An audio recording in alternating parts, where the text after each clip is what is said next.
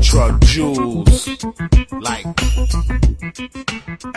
Ladies and gentlemen, welcome to another episode of the Geek Down. I am Pat B. On the side of me, rocking that ill-ass Flash shirt. I actually have to give much respect because you somehow managed to match the shirt, the headband, and the lipstick. Matte lipstick all day, looking good on you. Baddest bee in the room, Shayna. Sup? And I do realize that usually means more when we have like 5 or 6 people in here. You are the only. No, I'm not. Okay. Not take anything away from you. Always hardcore, always well informed, and dude, we have an awesome show to be well informed about tonight. Today, you know what I mean.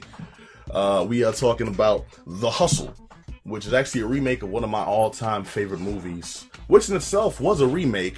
Yeah, I always forget that. Yeah. But no, also it's The Hustle starring Rebel Wilson and Anne Hathaway taking on the roles originally portrayed, or at least originally for us portrayed by Michael Caine. Michael Caine. And Steve Martin. Michael Caine. Michael Caine. Michael Caine. But now we'll let you all know how that panned out in a minute. Also, dude, this comic LaGuardia. Mm-hmm. Yo, I was really excited to check out it's kind of super on the nose. So, you all that subtext that had the subtlety of the subtlety of a freight train hitting you in the face. Yeah. Oh yeah, no, I get what they mean. I'm like, I don't think it's bad. I wish there was more. Like, I wish there was more. Honestly. Well, I mean, no. Think about the production values and stuff. It's a 4-issue run, a comic run that's actually still running right now. You can catch the last issue. You can find on like Comixology or any place you get your comics online, and we'll talk about that in just a minute. It's LaGuardia, black produced comic about immigration and it's alien plant life. It's very.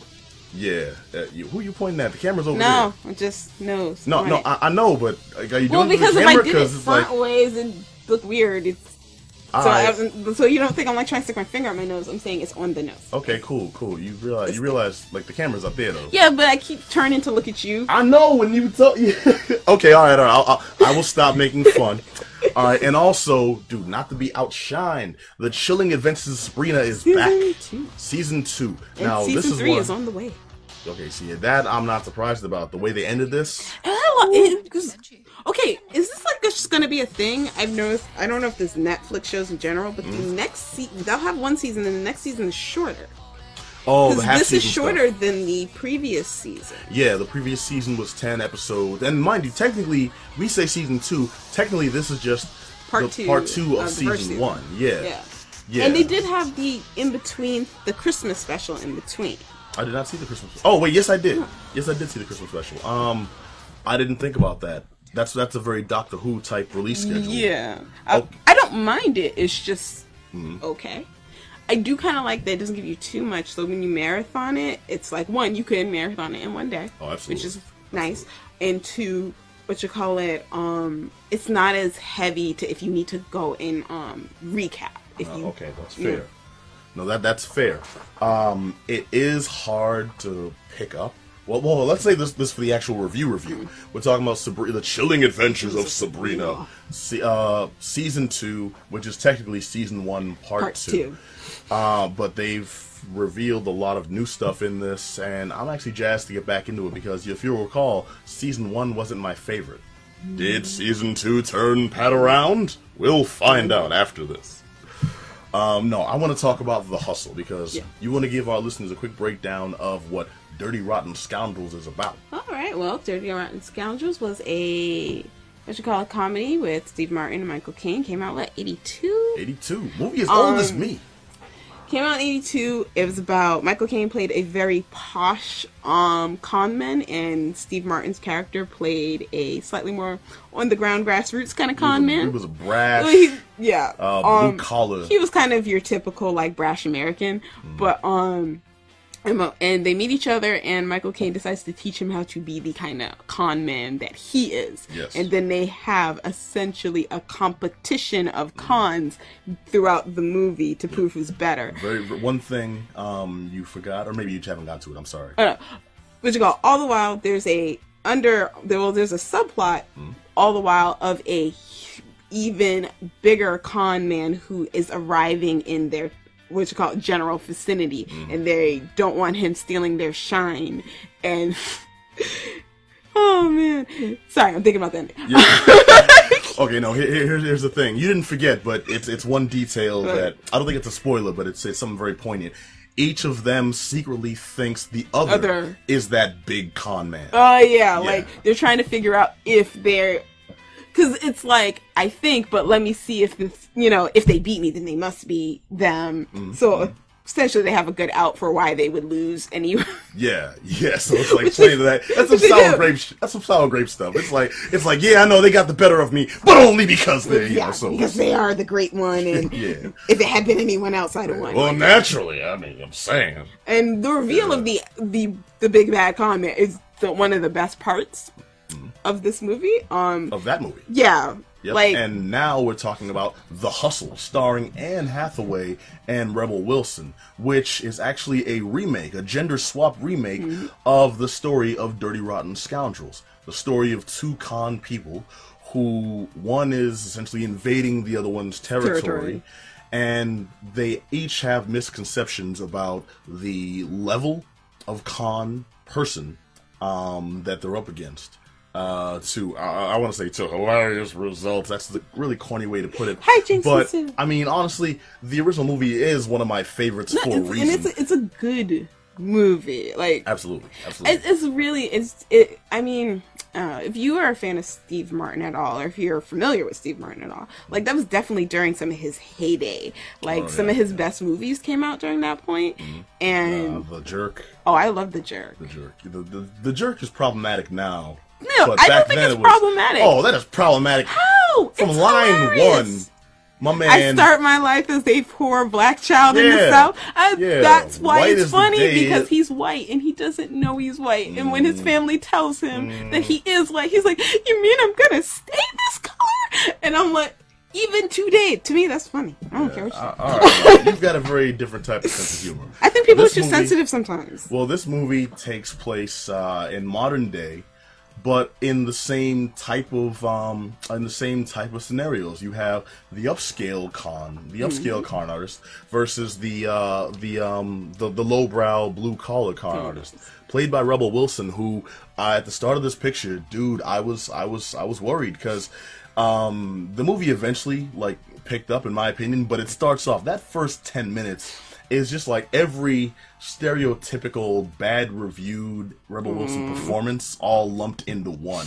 It's like she's pulling like these random slapstick pratfall fat jokes, and then, "I'm sorry, my big butt got in your way. I'm just gonna move around. But first, you wanna have sex? No, because I'm so fat. Excuse me." Well, I'm like, what is this?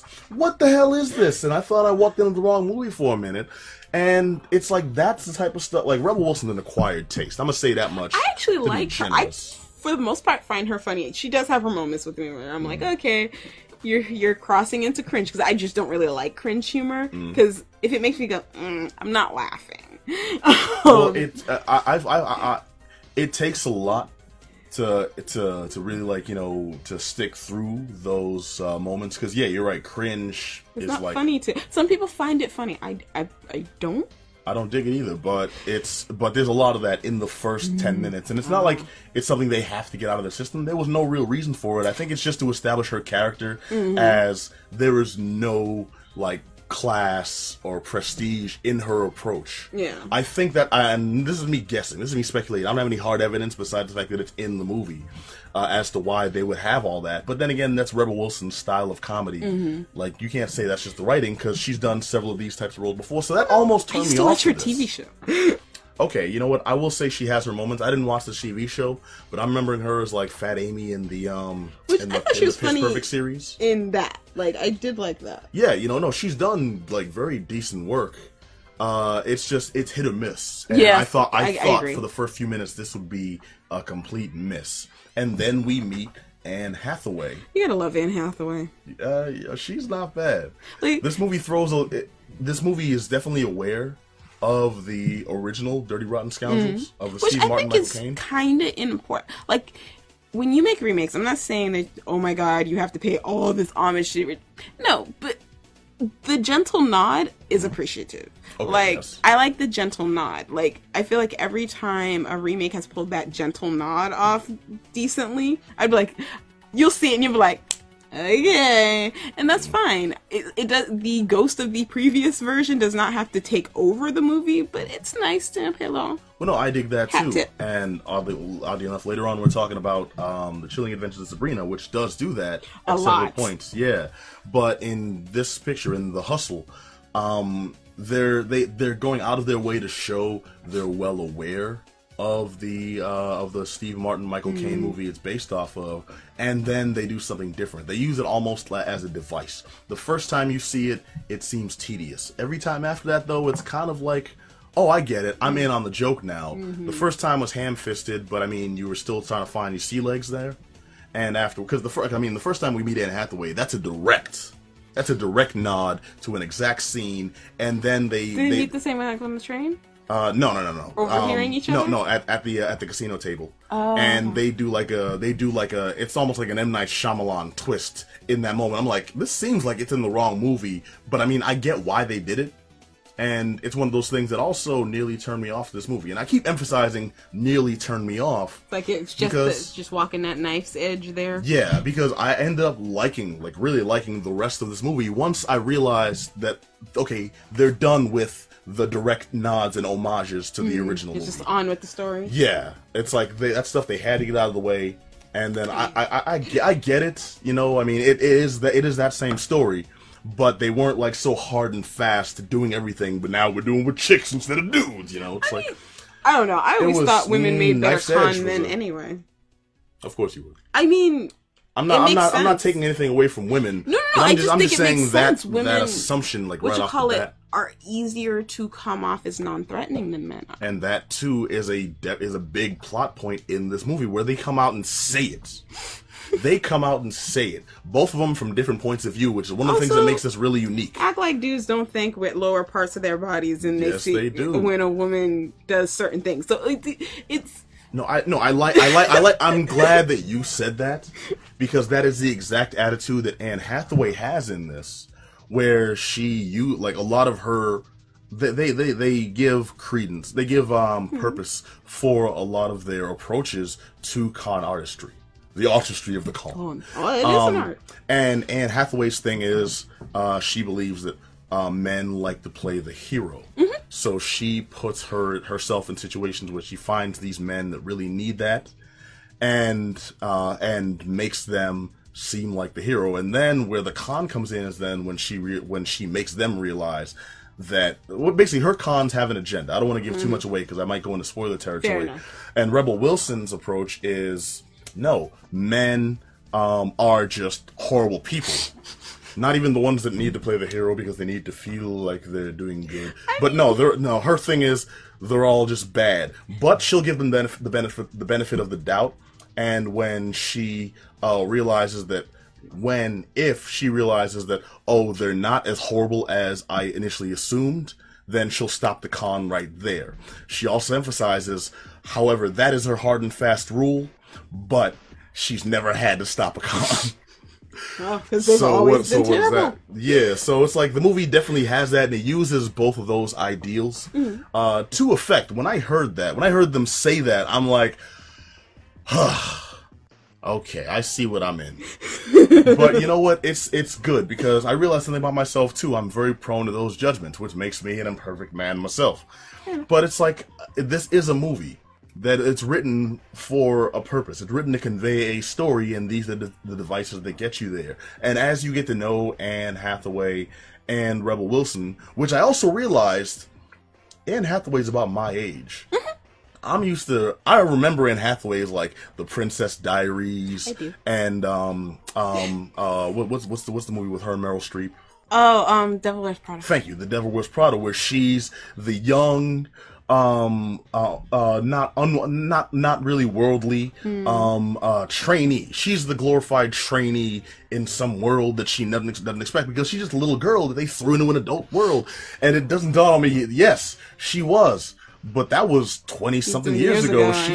And now in this one, a lot of the comedy comes from Rebel Wilson identifying that, okay, so yes, I'm the young I'm the young, fresh-faced con artist, and you're the seasoned, older woman who's still working the con. So what does that say about you? And it's like, Anne Hathaway, I've never really considered her as the older woman.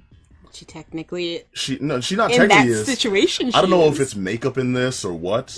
No, but no, what I'm getting at, I don't know if it's the makeup they put her in or they took her out of or whatnot. But you can actually see the wrinkles on her.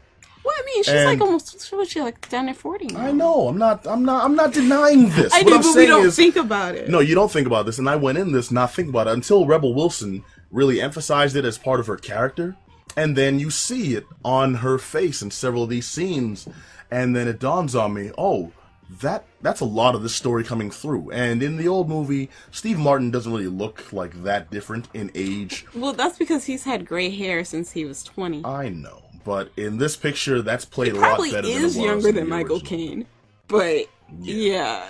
Yeah, but what it comes down to is this movie's gotten a lot of negative press, and I think it's because a lot of folks aren't taking those issues into account. And that first 10 minutes is rough to get through. And it's supposed to display a more sympathetic side to Rebel Wilson's younger con artist, but all it does is serve to turn you off to Rebel Wilson. And then when she has the meeting on the plane, that's like a very famous scene in the Michael Caine Steve Martin scene. They do it for much more of a comedy effect, and that's what turned me around on this. It's like, in that scene, in the original movie, it's just like, oh, this is purely informational, and now we start the story. In this, it was, oh, this is where the real comedy comes in. And they stopped doing all that weirdo, pointless, cringeworthy, slapsticky, fat humor stuff, and start getting into some actual clever comedy. And that's when the movie takes off. Ironically enough, the movie takes off on the plane. I get it. I'm aware of what I just said. But that's where it comes in, where it's just like, it's a scene that looks stereotypically like, oh, this is going to be this level of cringe. Okay, just steel myself and get ready for it. But that's not what they gave you. No, it actually turns out to be one of the funnier comedy scenes where they convey the information, but they also give you like the sense of the sense of comedy that's going to be carried throughout the rest of this movie. And it's like after the fact, when you learn that after the credits roll and you walk out, it's like that's the point that's actually the most refreshing, because from then on the gags are clever and amusing. And you really need to force yourself to stop expecting, if you're familiar with the story, to stop expecting every beat that Dirty Rotten Scoundrel hits, because they wrote different scenes. Yeah, like, that's what I hate about remakes sometimes. It's just, when they go beat for beat? Yeah, like, unless you were making a shot-for-shot remake, like that movie Affair to Remember, like, legit, they made one version and they made another version like 3 years later, and it was a shot-for-shot remake. And that's some bull stuff, man. Because I don't know who got backhanded in this, but when Rebel Wilson steps off that plane, she is a different person. She is a con artist who now has an agenda. There are machinations, and mind you, she's still goofy because she has to be her. But now she's goofy with some actual sense and purpose. Yes, and when Anne Hathaway retaliates, I like how they set up, and Michael Caine had that town in the palm of his hand. And I like how they set up that Anne Hathaway doesn't, but she has some agents in the right places that's working for her. There's a scene where when she hires the attractive people to distract Rebel Wilson's character, it's not like, she got some buxom ladies that are coming to party. These random brothers come up with like gold chains and stuff. It's like, we got money, we going to party, baby, you in? Let's do it. And I'm just like, what is this movie? What twist did this just take? It sounded kind of fun right there. I'm like, these brothers come on, some I don't know, some Ethiopians or whatnot. They got Jamaicans, they got accents, they got open shirts on. It's like they going to a Sean Paul show, and they're just these dark-skinned brothers. The movie's not afraid of like that interracial relationship experience there. I mean, and she just these days. Yeah, but it's just like, okay, these brothers approach Rebel Wilson, and it's like it's just sploosh. Like, right, and I'm just like, okay, I did not expect the movie to go, because it's these two white con artists taking advantage of like rich foreigners and Ducatis, and and the whole thing's set in Europe. It's like, okay, this is gonna be that same, for lack of a better way of saying it, the same lily white presentation of a story, which may be funny, but it's also gonna have a certain aesthetic. And no, the second I saw those brothers, I was like, this is different. And Anne Hathaway has like these people in her employ where it's like there's a whole new character introduced, who I won't say who it is because that'd be a spoiler. But a new character is introduced, so it's not going exactly by the beat for beat. And I'm like, I was impressed. I was surprised and impressed, which is the thing that got me. And the only part after that kind of turned me off was when they have the end reveal. That's such a big part of the original, where it's like there's another character we thought we knew, and then it turns out we didn't. When they do that, this character really hams it up. The whole time they've given a great performance, a great like subdued performance, and then this last part is like really like not just over the top, but like someone put a rocket pack on this motherfucker and just like zoom. Stratosphere. They're floating like dead in space right now because there's no atmosphere. That's how over the top it went. Okay, it's just like, they overshot that. They're heading for the sun. Someone's playing a Smash Mouth song in the background for no reason. Okay, that's where this went, and I'm just like, you were doing so good. It was solid. And then even when you got here, it was such an interesting lead-in to this. And then you didn't just like tip your hand. You set up some dominoes and like cascaded this over a cliff. I like good foreshadowing. It's not just for. All I'm saying is it's like it went from like really cornball start, which is just like shaky, till they got their sea legs, and it was just a good, funny ass story, sincere moments. What was an homage to the original film was dope. What was new was clever.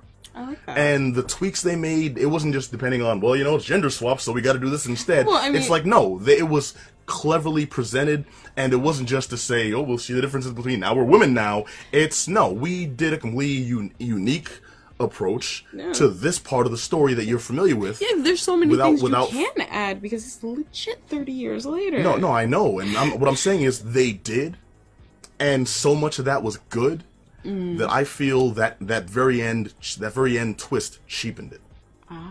That's what I'm getting at. It's just like it was. You weren't feeling, even though the twist was in the original movie. Yeah. You're like, maybe we could have lived without it. Yeah, no, it became a cartoon. And that's the problem. It's just like it starts off where you're like, oh, they are doing that, because I didn't think they would do it. Maybe it's a tonal thing then. Maybe. Maybe because it's just like it seems for a minute like they're not going to do it. And if you're familiar with the original story, then you know what we're talking about. But it seems like they're not going to do it, which would in itself be a completely unique approach to it. Because they're still ending on a funny note, and there's some jokes there. And I'm like, oh, damn, that's really bold, but I like this too. Okay, cool. And then when you see they are doing it, they're like, oh, and they are, okay, bonus. And then you're watching it happen, and then it just keeps going and getting more and more extreme. I'm like, what is this? Like, what are you doing? You had me, and you lost. It's like, oh, you had your shot to be a hero, and you blew it. This was the Anakin don't do it, I got the high ground scene, okay? That was just still a silly scene. Yeah, this was where's Padme? No. This was one of those. I'm getting a little extreme in this. All I'm saying is the movie is The Hustle. She ain't about to kill herself. Don't do it. Yeah, no, I keep hitting the lever. Yo, what are you doing over? You don't. How old are you? You still don't know how to use chairs. Come on. Every time I move my leg back, I hit the lever. All right. No, it's like a sink. I'm too short to be sinking over here. The extremity of the hustle has caused you to lose function of your limbs. We're almost still the same height, and I'm on a platform. Exactly. And you're not. You're welcome, because it's level on camera. All right, but no, the movie is The Hustle. It's starring Anne Hathaway, Rebel Wilson.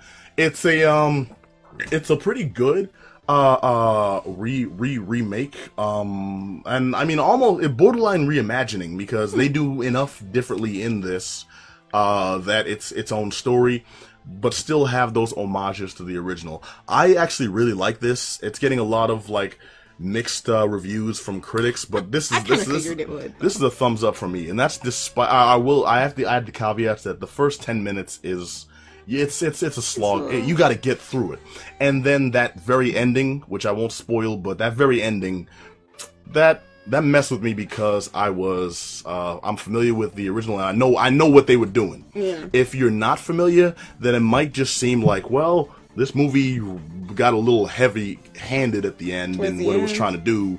But I mean, I guess it's just the way they are. It's like, if you know the original, it's like, no, I don't know, somebody was drunk when they wrote this last bit. But it's still a thumbs up. It's called The Hustle. It's in theaters now. Yo, check it out. Despite that. But yo, Shayna, okay, we got to read a comic. Yes, we did. Yes, Black produced. Yes. By Nnedi. And I don't have the damn thing in front of me, which I meant to, but I don't, the last name.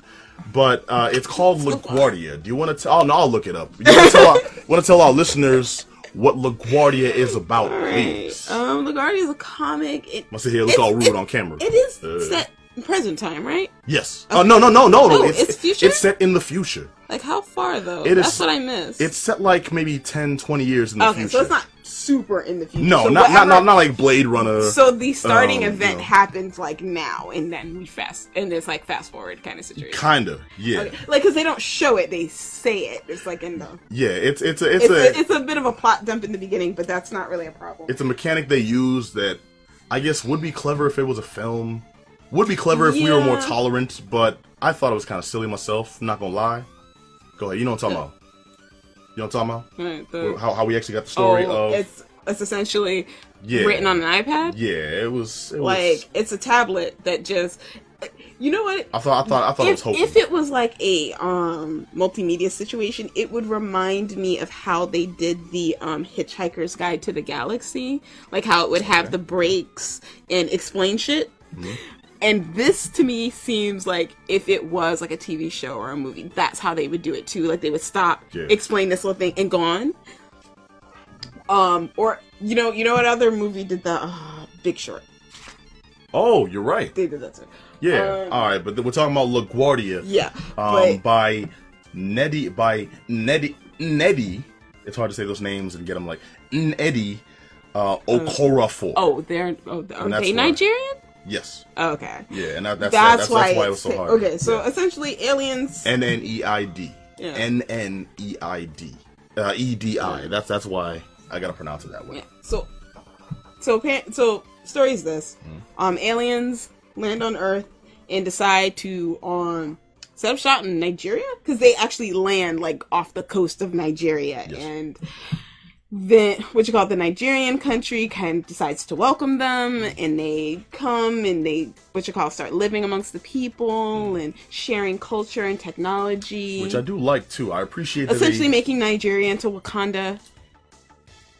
I wouldn't go that far, but no, you're right. No. Yeah, definitely boosting like the economy and exports and such. And like giving them like advanced technology, like.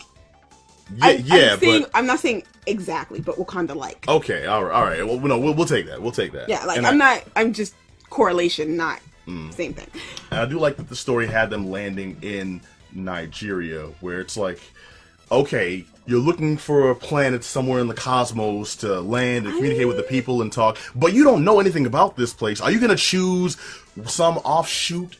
Or choose the largest landmass on Earth. Yeah, what I'm getting at is I'm glad it's not like New York again. It's always New York. It's always new. Every other story, it's we landed in New York. It's like really that one small place. It's not even like the biggest place in the States. It's always Manhattan. But because the port used to be there, and that's where immigrants came in through Ellis Island. To us. If you're from some other planet, not us personally. But they know what we mean. The audience is not. Yeah, what I'm getting at is I'm glad this wasn't New York. We came a different way. That's all I'm saying. Oh man. Message. The comic message. What I'm saying is I'm glad it wasn't New York. They land in Nigeria and what's it called? Promotion of cross-culture experience. Like, apparently, them coming to Nigeria makes Nigeria a better place. Yes. Like, let's say Nigeria isn't a good place. It's actually one of the wealthiest places in Africa. That's not the point. But, and in the world. But it does elevate the entire populace and gives them more access to different kinds of technology, makes their lives better because they start like melding Earth technology with the alien like it all becomes very cohabitated. Yeah, and I like the way they show this too, because they show the different types of aliens that are in the society that are in society now, and the book takes place several years later, where it's not new anymore. They fully acclimated to living in society, living with people, and people are used to living with them. They're used to living with us, and the world has progressed. Yes and no. Well, what I'm saying is, life has gone on, where it's not like this is day 2. No, this is several years later, where we're aware these things are. They're not shocking anybody by showing up at your doorstep. You know, so now this is taking place after a migration. Several people and several aliens are going elsewhere in the world, and that's where the story comes in. Yes. So ultimately, like one of the very first panels that you that's in the story is essentially that you meet a professor from a college in Nigeria, and he goes. And it's funny, the first thing they show you is him watering his plants on his yard, and then there's an empty pot that says Futures Plant. And Wait, does that mean a plant that's going to be there in the future? Well, I'll explain that in a minute. And what you realize is that Future is his fiance, and she's left. And he doesn't know where she is. And she's very, very pregnant. That part was kind of sad when you see like the little transcript of the message he left her. You know, it's like hey, want to send me a text back? When I think back, I realize why she might have left. Yeah. Not that she didn't love him, but I think they may have had some ideology differences. Absolutely, and this book did an okay job of presenting the rest of the world issues. I would have liked to have seen. I understand why they only showed a certain amount. I would have liked to have seen. No, I would have liked to have seen a little more about like the politics going on in the world and the struggles, where those came from and such. I mean, a lot is left to the imagination because there's only a certain amount of book to work with. Fair enough, but I don't really think imagination is really necessary here. It's exactly what happens in the real world. Every time there's a large chunk of what will become a minority in a new area. Like every time you have large groups of people leaving one place and going somewhere else, the reception they get when in their new home is almost always kind of viscerally unpleasant. Yeah, but the book's showing like protests, the book's showing like oppression from authorities, and I want to know, were there initial events that caused this, misunderstandings, or is it just general bigotry? And the book is a little ambiguous about that on both sides, because it's not the story of society, it's the story of LaGuardia in society. Yeah.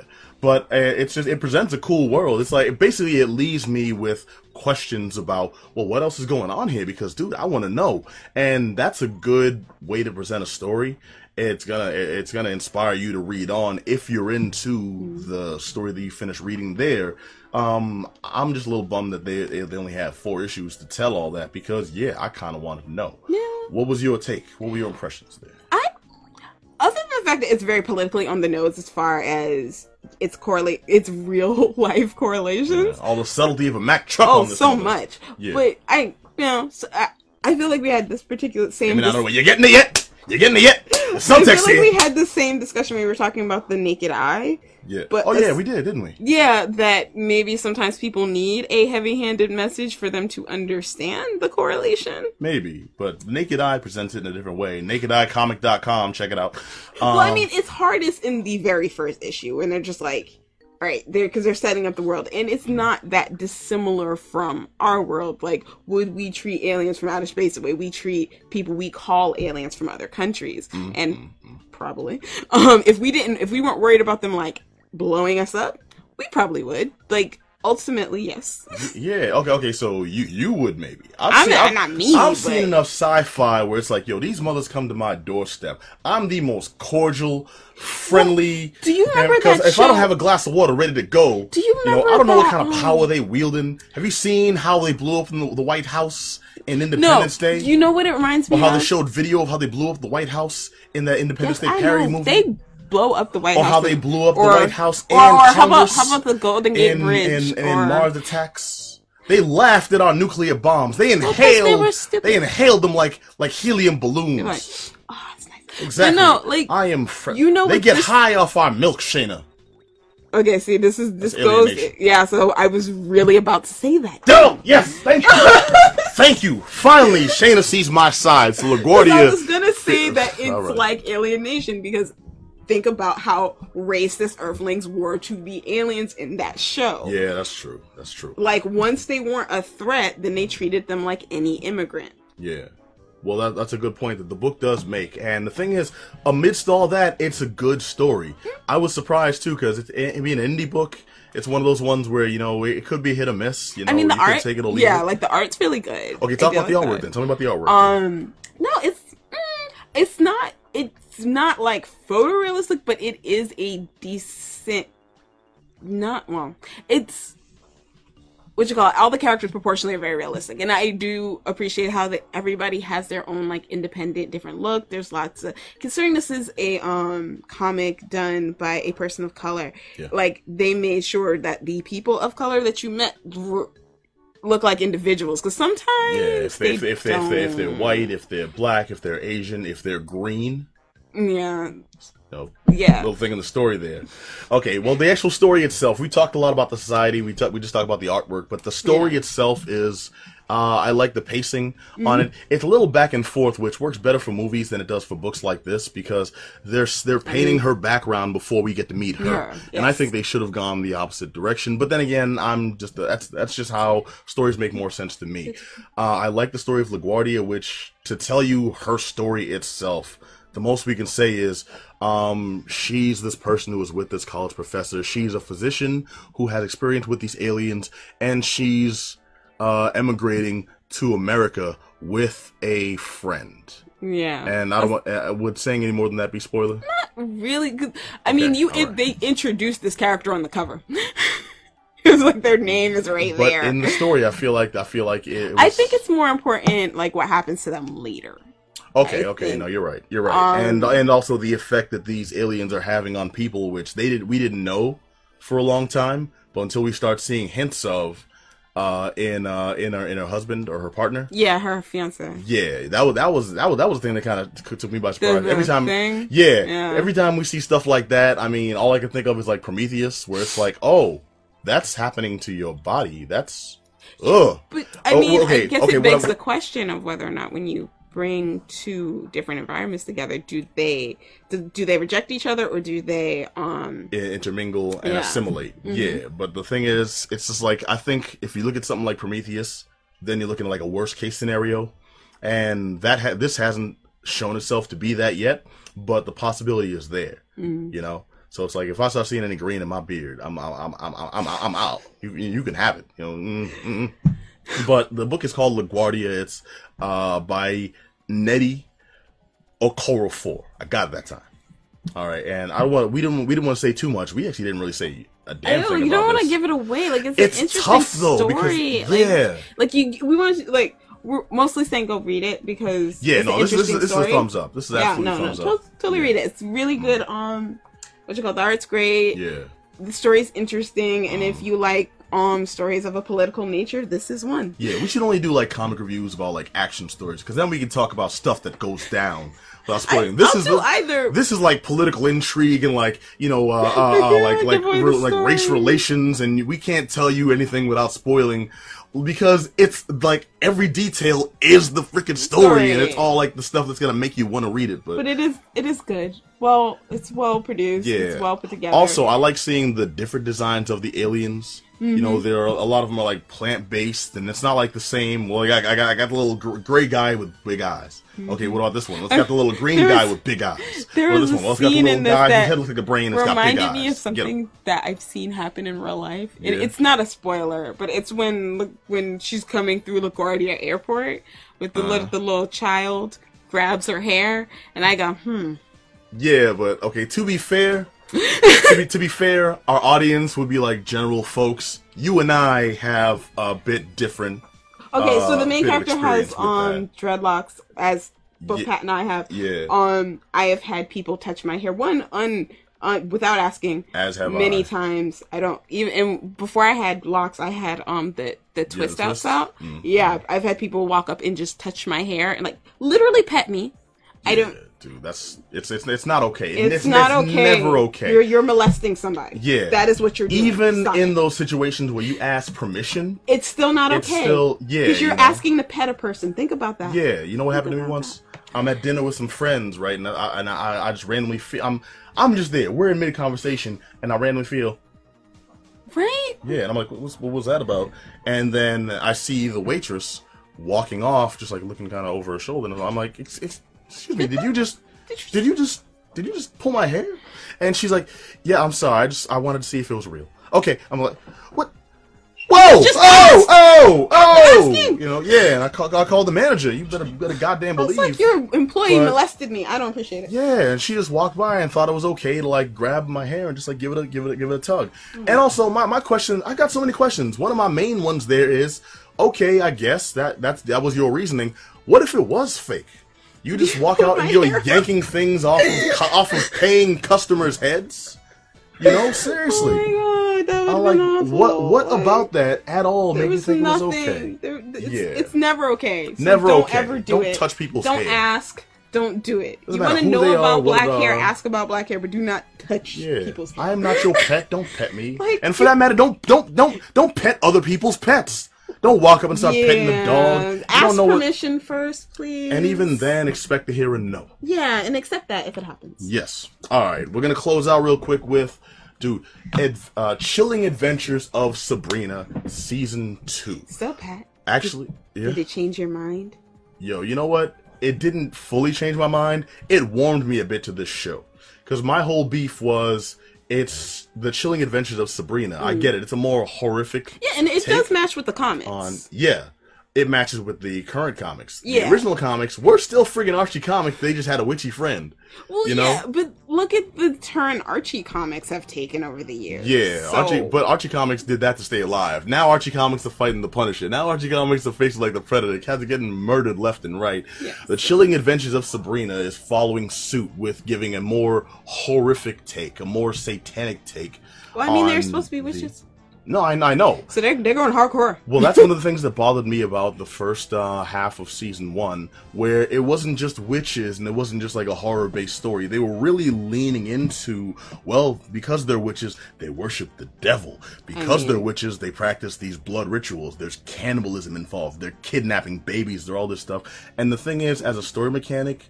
It can be really good, and I thought that part was okay, but then when they really leaned into what seemed like to me every baseless stereotype of witches over the years, like essentially the same, hold on, so let me get it out, the same stuff that witches were being falsely accused of during the Salem witch trials, and then... Well, most people weren't witches. Well, no, I know, what I'm getting at is that it was at its core, just propaganda used for the sole purpose of murdering undesirables in society, and it seemed like this show was kind of giving legitimacy to that. Now that I've seen more of it, what I'm getting is no, that's part of the lore, part of the fiction of this society, and it's using that just to tell this story. And eventually, when we actually see the whole Season 1, we see that's building towards the larger plot, which you don't really get in the first half of Season 1. It does motor towards the end, though. Yeah, so it definitely took seeing the second half of Season 2 to warm me to that. Now, as to whether or not Season 1 total really won me over. Well, we'll get to that. Shayna, give me your interpretation. Right, well, I was keeping in mind how much time we have left too. We went long on so that other one. So I like the first half of the season. So I was cool coming in. One, I've always been kind of into like occult, like stories of I like dark. It's fine. Yeah, fair. So I did like. I will say I do love the hammered on the nose feminism in there. Like Sabrina is such a social justice warrior. Like they introduce a character who is just the epitome of the villains in the Me Too movement. Like everything this dude stands for, that he's putting on paper as doctrine. Yeah, and the thing is that people who think this way. Oh, absolutely, absolutely. Like what he does to Sabrina's aunt in this season, I was like, that is so jacked up. Yeah, but they've like personified every description of like incels, unpleasant, and Gamergate trolls. I wouldn't even say incels. Incels self-hate. He doesn't hate himself. He thinks he's wonderful. Okay, you're right. He is toxic masculinity and misogyny. Like skin. That's what he is. They somehow find a way to bottle that and shape it like a member and shape it like a clergy guy. Everything that men would not like to attach to themselves. Which made him a great villain, I think. Which made for a great villain presentation. Because he really believed it. But that's usually the thing about people like that. When they believe in their own superiority, they go hard. And he does. One thing I really like about this season, though, is it shows how there's different characters along that entire spectrum. Yes. Where it's like there are people who we're supposed to like. They're good guys, but they still have some of those beliefs. They still carry that, and they struggle with it in the show. Yeah, and it's not just one guy. So it's like the one that's struggling. It's several. So we see people go up. We see people. I'm sorry, I don't mean to cut you off. Go ahead. But it's like we see people who are struggling with that end up falling on the wrong side, and we see people who struggle with that falling on the right side, and it's like, and it's also not just men. It's not just men. Very and true. People forget that, when we talk about things like misogyny and toxic masculinity, those things infect women too. Yes, they do. It's not just us, because it's kind of like in slavery, the slaves who told on ones who ran away. Yeah. There are women like that in this world, who will be the gatekeepers for misogyny for men and self-perpetuate these things in the female community. I'm gonna spoil one thing real quick, just because I think it added so much to the story. The first part of the season was the Weird Sisters were villains. Yes, they were like the bad witches that were constantly on Sabrina's ass. And by the end of the season, it seemed like Sabrina had joined with them. Like they had came around. I guess she's not so bad. She can be one of us. And then the end of that first half of the season saw Sabrina basically joining up with them, and they were tight. This part starts off with them being friends, and then there's a lot of back and forth. There's a lot of internal struggle with Prudence, the main weird sister. I really like her. Yeah, I like her character's transition. I think she was one of the strongest parts of this season. And I think, she starts as this character who is filled with a lot of venom and a lot of dislike and distrust. Yeah. She's a little racist. But you can tell. Racist, you mean a lot. And xenophobic. But you can tell this is a learned behavior from someone else. Yeah. And the main villain, who we know as Father Blackwood, it was the guy we were talking about earlier. I love that they approached that, though. I love that they had that in there. And he's also her actual father. No spoilers on that, because that was last season. No, that added to it. That added to a touch of and not just her, but one of Sabrina's cousin, who, oh my god, I love Ambrose. Ambrose is a strong figure. I liked him in the first half of the season. I actually, he's one of the ones that runs hot and cold in this. It's I liked him, and then he'll say something, and I'm like, oh, really? Yeah, but you know what? And then you won't like him, and then something will happen. You're like, oh, but I like him again, and then it's just it's a good balance. I'm very impressed by this. As cold as I was on the first half of season one, the second half, and here's the thing: I'm not in love with the story.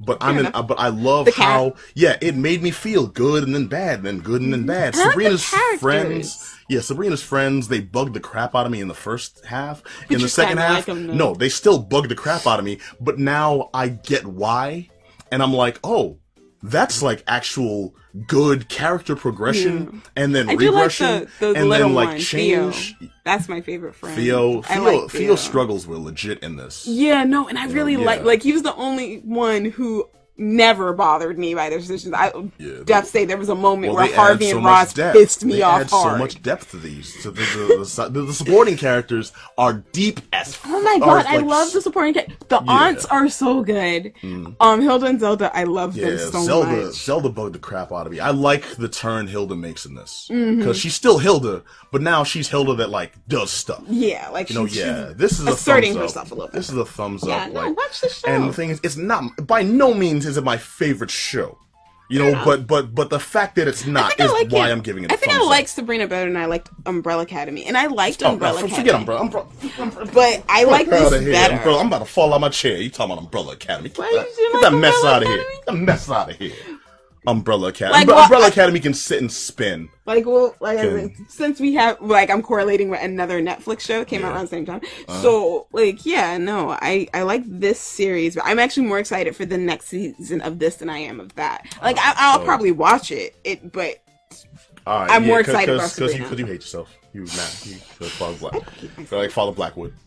No, I'd hate Father Black. I want to watch it because I want to see what happens with him. Because what happened with Prudence and Ambrose at the end, I'm like, march on, my soldiers. I want to see Blackwood just like progressively fall down that pit in Mortal Kombat. Just have him keep tumbling. I know, and hit the spikes on the way down. He's gonna have a huge downfall next season. He better. I feel like his comeuppance come next season. All right, you know what? I just realized the way we're talking about this. This might have the potential, if they play the cards right, if they continue the course they're on now, to have like the same like a Game of Thrones type effect on people. Because like I said, this is not my favorite season. I'm not into the characters in this. They bug me, but the story, like the progression, it's like it irked the hell out of me. Yeah, I'm still giving it a high thumbs up because it's like the emotional roller coaster it takes you on. It gives you good emotional pathos. I will say that. I think it's just because the characters are good and the people playing the characters are good. Like, they're good at what they do. Like, the girl who plays Prudence should sound like that at all in real life. I saw an interview with her recently and I was like, oh, you sound completely different. Wait, she's very sweet sounding. She pulled the Jasmine Guy on you, where it's like Jasmine Guy. Everyone knows her as Whitley, very posh, very upscale, very uppity and snooty. Then she comes up. Yeah, so when I was preparing for this role, what happened was, she was good about that. There's so many characters I really like, and how about the fact that Aunt Hilda has a sex demon for a boyfriend, and I'm so jealous. Yeah. So what Shayna's seeing is. Chilling Adventures of Sabrina, season 1, part 2. I give it a thumbs up. Yeah, no, totally. Yes, definitely check it out. Even my husband, who was not watching it, walked in the room, sat down, and watched the entire rest of the season with me. You got him! Oh, you got him! Gotcha. He didn't watch the first season with me. Tell me when he sat down. You under your breath was like, "Gotcha, bitch." Yeah. I just remember turning around, looking at him. I thought you were about to leave. You got him. Alright, this has been the Geek Down, and I've been Pat B. I want to thank you all for joining us for another awesome show. I want to thank, of course, Shayna! And I want to thank you, reminding you all you can catch us every week. You can catch us all the damn time. But also, if you like what you heard on this show, hit us up, let us know, or you got a comment, or your criticism, you got something wrong, tell us. Hit us up at geekdownradio@gmail.com. Also, go to geek-down.com and catch all our reviews, all the information about us. You'll like, subscribe, all that good stuff. Find us on iTunes, on SoundCloud, on Facebook. You can follow us on Twitter at The Geek Down. On Facebook, it's /The Geek Down. And we all over the mother. I'll put up the links at the end of the show. Social media. Yeah, we'll catch you all next week. Same bad time, same bad channel. Until then, be excellent to each other. Peace.